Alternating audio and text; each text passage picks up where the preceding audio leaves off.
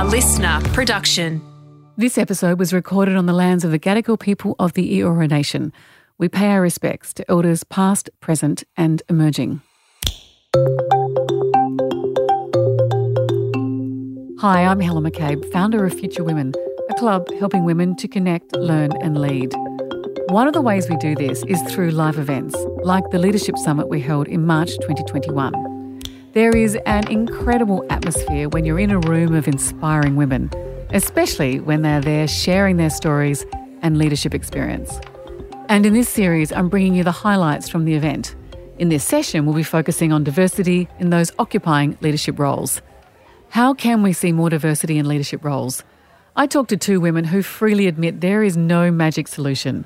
Between them, they have decades of experience on what's causing this disparity and some great suggestions on how to improve things. Nicola Wakefield Evans is a non-executive director and chairman of the 30% Club, and Nareen Young is an industry professor at the University of Technology, Sydney. So let's jump into it. Nareen, I want to start with you, and thank you both for joining. Is the argument settled around quotas versus targets? Well, clearly not, because we don't have targets in place. And I was reading this morning, it's only 32% of boards. Or is there still 32% of boards, Nikki, that don't have women on them? Or is it only... No, it's 32% of the ASX 200 have... 32% of directors are women. 32%. Okay, that's still pathetic, though. And... there's a story behind that. The years when I was at Diversity Council Australia were the years when the ASX put their affirmative action programs into place. So I'm pretty familiar with all of it, as I'm pretty familiar with all of the arguments. And I'm sick of it. And I don't think it's settled. If it was settled, we'd have 51 or 52% of women. Board composition would reflect the way that society looks, and we'd have diverse people on it. And I'm from culturally diverse and Indigenous background myself. I don't see any reflection of the society that I mix in on boards. However, I've also been arguing for years that we've never asked these women what they're going to do. We've never really had a serious discussion about what the merit of having women on boards is, and whether this trickle-down approach to workplace conditions is working. And I think we've really got to say, are we going to have that discussion with the women who we promote, who we collectively promote, because we've all been involved in this for so long? And are we going to say, if you're there, you owe it to the rest of us to promote things that make workplaces decent for all women? There are many young women in the room, and they're wondering, how do I do this? Like, how do I back change in my organisation? As someone who has been in this debate for a long time, what advice do you have for them? I just think you have to really back yourself, and it's really hard. Most of us don't, because we don't think of it that way. I think most women tend to be really humble. And we find it difficult unless we come from a kind of background where we're nurtured to be confident. But I think most ordinary women do doubt ourselves, and I never saw myself sitting on a stage talking to people. That just didn't enter my consciousness when I was growing up. There wouldn't have been too many people doing it. Well, there wasn't too many women doing it either. And I think we lacked role models. I was lucky... very lucky. I went through one of the great New South Wales public education selective girls' schools, and so I did have role models of women up on stage, but I think that was very fortunate. So I think we have to be really confident and really back ourselves. Nicola, quotas versus targets is a debate that corporate Australia's had for a long time. Women at senior levels have had it for a long time. What are your thoughts on how to get there? It is going to take us a while to get there, and there's a number of reasons for that. Part of it is that we don't have the pipeline of women who've had the executive roles, who've run businesses, who've been CEOs.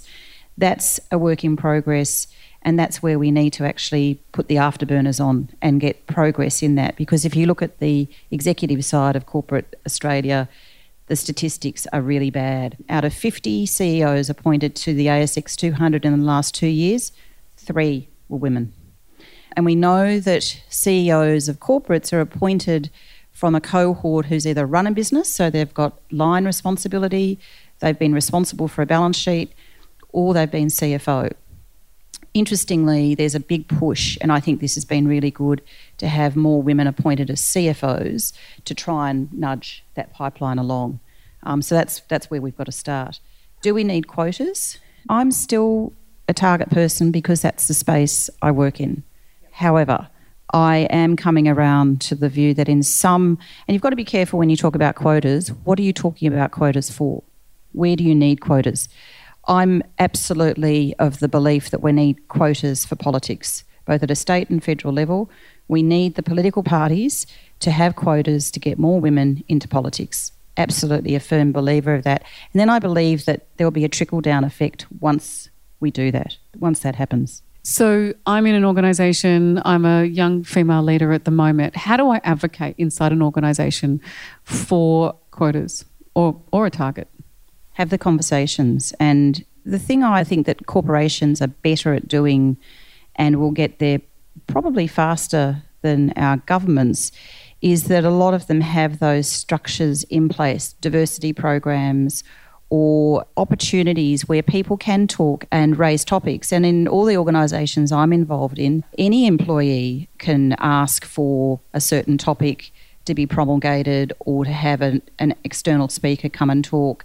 You need to take responsibility, I think. Put your hand up, talk to the HR department or even talk to your management team and say, we need to have a conversation about this.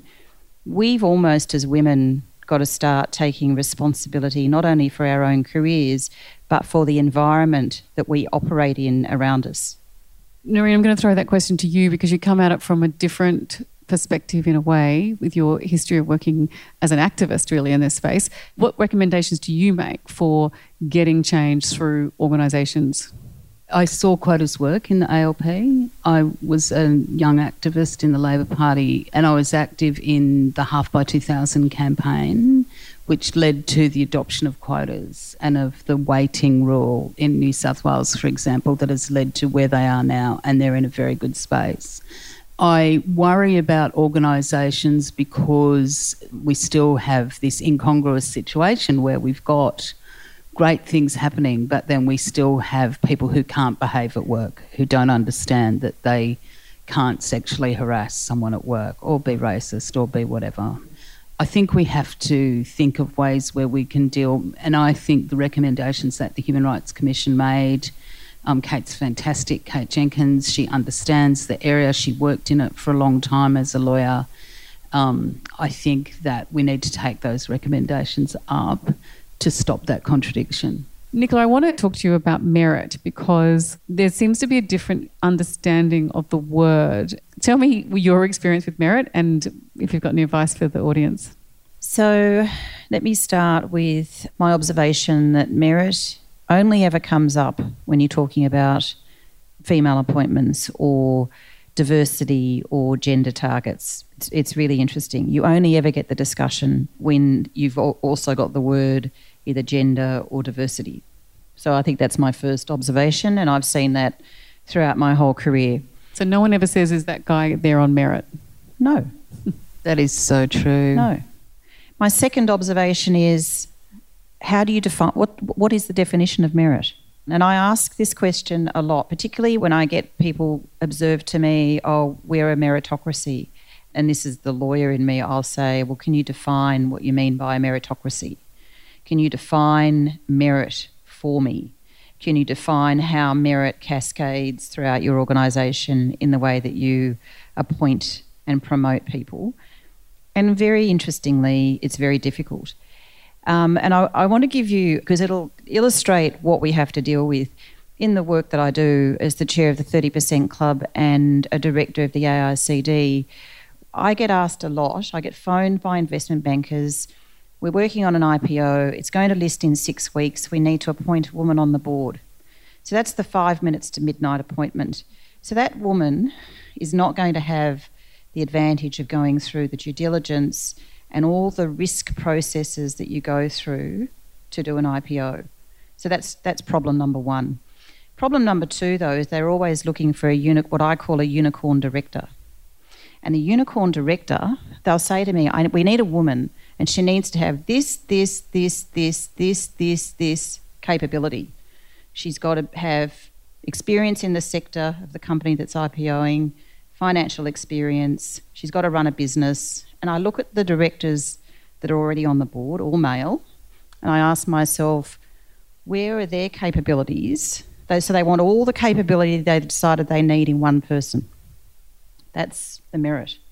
Because they've determined they need to appoint a woman, they're going to appoint her on merit, but there's a higher bar of capability requirements than they've applied to the men.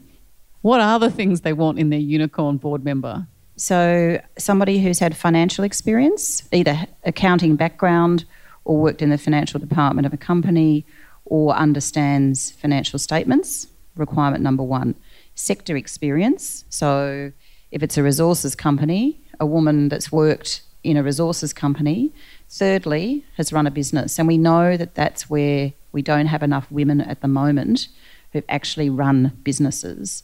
And often there'll be fourth, fifth or sixth requirements as well. Sometimes they're looking for a lawyer, but that lawyer has to have experience in this sector or been a general counsel for that type of company, etc., etc. I'm just going to jump back in here quickly and say that Nicola's advice to take responsibility for the environments we work in and Nareen's point on backing yourself and having the confidence to stand up and call for change really stood out and have stayed with me. After Nicola's description of the unicorn candidate, a woman who needs to be able to do it all to have the merit to be appointed into a senior position, I decided to ask Nareen how often she gets asked whether someone's been appointed on merit. Oh, all the time. But as Nikki says, you're so right, and I've never thought about this before, but yeah, I've never heard it in relation to a man, to a white, straight, able-bodied man. Never, ever, ever. It's a matter of definition, and I don't know that there is a definition of merit, but I think that because it's undefined, it's hard to quantify. But I get the unicorn candidate thing totally as well. I'm on a lot of not-for-profit boards, and I've just been through the process of appointing another woman in addition to me, and the boys were hilarious, right? They wanted the unicorn candidate, and they were trying to be so good. They were trying to be so woke about it all and trying to be perfect and a bit scared of me, I think, in what I might say. And we've got a fantastic woman and she has got all of those things. But golly, did we go through a lot of women candidates to get to the unicorn candidate. What about the issue of a broader concept of diversity in the world that you're working? Well, people like me have been agitating for it for a long time. When I was at DCA, we introduced the concept of being able to count culture and count your cultural background. That hadn't been done in Australia before. Prior to that, I just didn't see anyone who looked like someone I grew up with, and there wasn't Greek people, there wasn't Lebanese people, there just wasn't people from background other than the Anglo private school ones around corporate tables, whether it was boards or employment. And in those days, there was no discussion about Indigenous people as board members. I was still having to have fights with people about Indigenous employment and the concept that Indigenous people have actually worked in this colony since the day of the invasion, and we really needed to stop applying that deficit model to the employment of Indigenous people.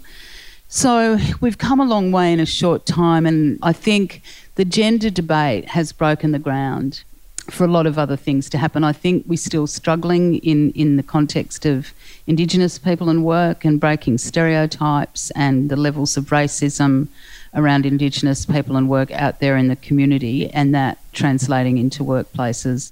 Nicola, I want to ask you, I'm going to be very careful how I choose my words here, but in the rush to put women into senior roles, is it possible that women do find themselves in roles that they're not ready for? And is that okay? Yes, I think it is okay, because we don't ask the same question about men. It's a question I find really difficult, because again, it's a very gendered question, and it's only ever asked in relation to women. It is never asked in relation to the promotion of men. And when you look around, you see lots of fabulous men and women in leadership positions, but you also see not so fabulous men and women in leadership positions. But that question is never asked about men. So let me frame it slightly differently then, and thank you for that answer. There tends to be, in the research I've done and time I've spent working with the women in this room, often a lot of pressure on them when they get into those roles. And so they often don't have any confidence, resilience issues until they find themselves promoted into roles that are a stretch. And as you say, men get promoted into roles that are stretched all the time. So how do we navigate that bit of this puzzle? Or we just put more women in and it's okay? I think there's a number of things to unpick in that. Why are boys and men more resilient and able to cope in those types of roles? And I've spoken about what I'm just about to say publicly as well. My number one view starts with our education system, because we do differentiate between the way we teach girls and the way we teach boys, firstly. Secondly, we promote STEM subjects a lot more to boys than we do girls, although thankfully that's now changing. But that's been a really important distinction in our girls and boys education. But the third and the most important reason, and I still get really upset when I talk about this, sport is not compulsory for girls as it is for boys. So boys get a very early start in participating in teams and in doing potentially dangerous, risk-taking, sporting activities that provide them with a lot of things: resilience, the ability to process information, the ability to participate in a team, the ability to think at a very young age. We don't put the same requirement on our girls, and when girls start to drop out of sport around about the ages of 11, 12, 13, so any of you that are mothers of girls, keep them in sport. Because and I see this in 30 plus years of recruitment, you look at the resumes of boys versus girls, people who've graduated with very good degrees, and the boys tend to have a lot of emphasis on the sports that they've played right throughout school and university. Girls might have started sport but have dropped out at some point. And I think that gives the courage and the resilience that men seem to have to do jobs that they might not be qualified for, whereas it's often a step up for women. That is such an interesting insight. I'm also keen to get from both of you, before we wrap up, what your advice is to young women in the audience today who are in that position. They are, and I'm going to generalise, so I apologise, but often you are the women doing all the work in your organisation. It comes down the top and somewhere it lands on your desk, and you're close to burnout and you're not really sure whether you should put your hand up for the job, and there's not a lot of people telling you to do it. So what advice would you have to a young woman who's tired but got plenty of ability and plenty of drive in terms of their next steps and their future careers? So I think the first thing is only you can take control of your career.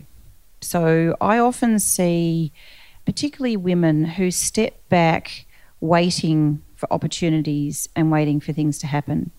But you have to, at some point, take responsibility for how your career is progressing, and even if you're in the right or the wrong organisation.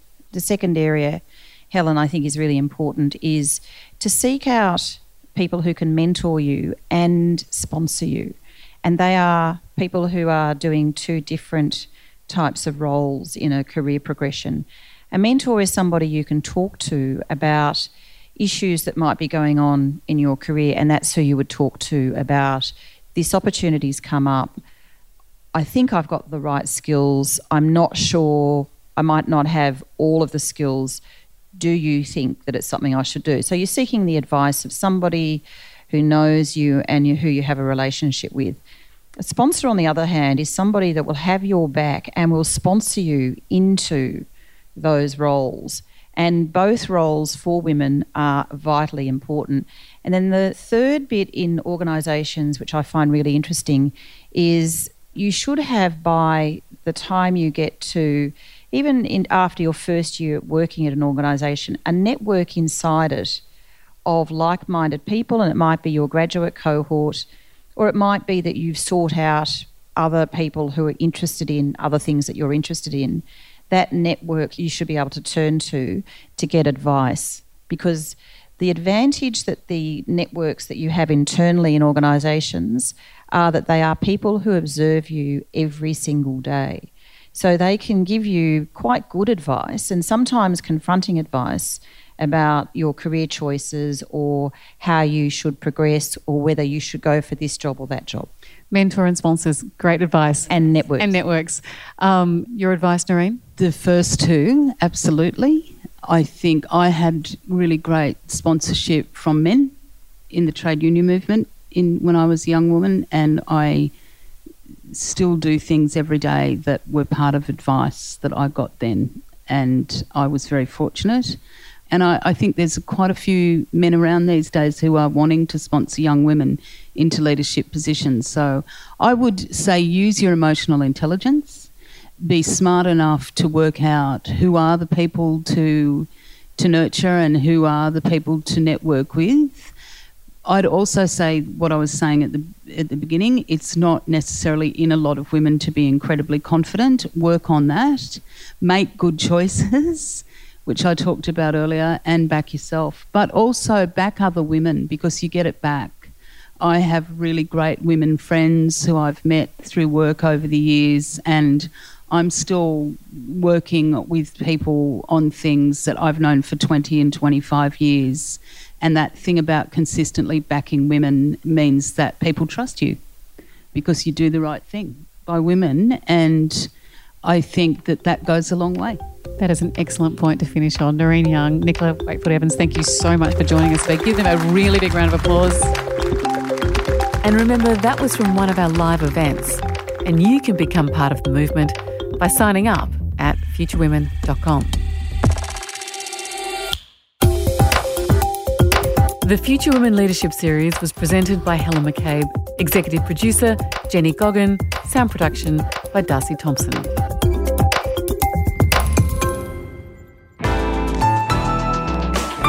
Listener.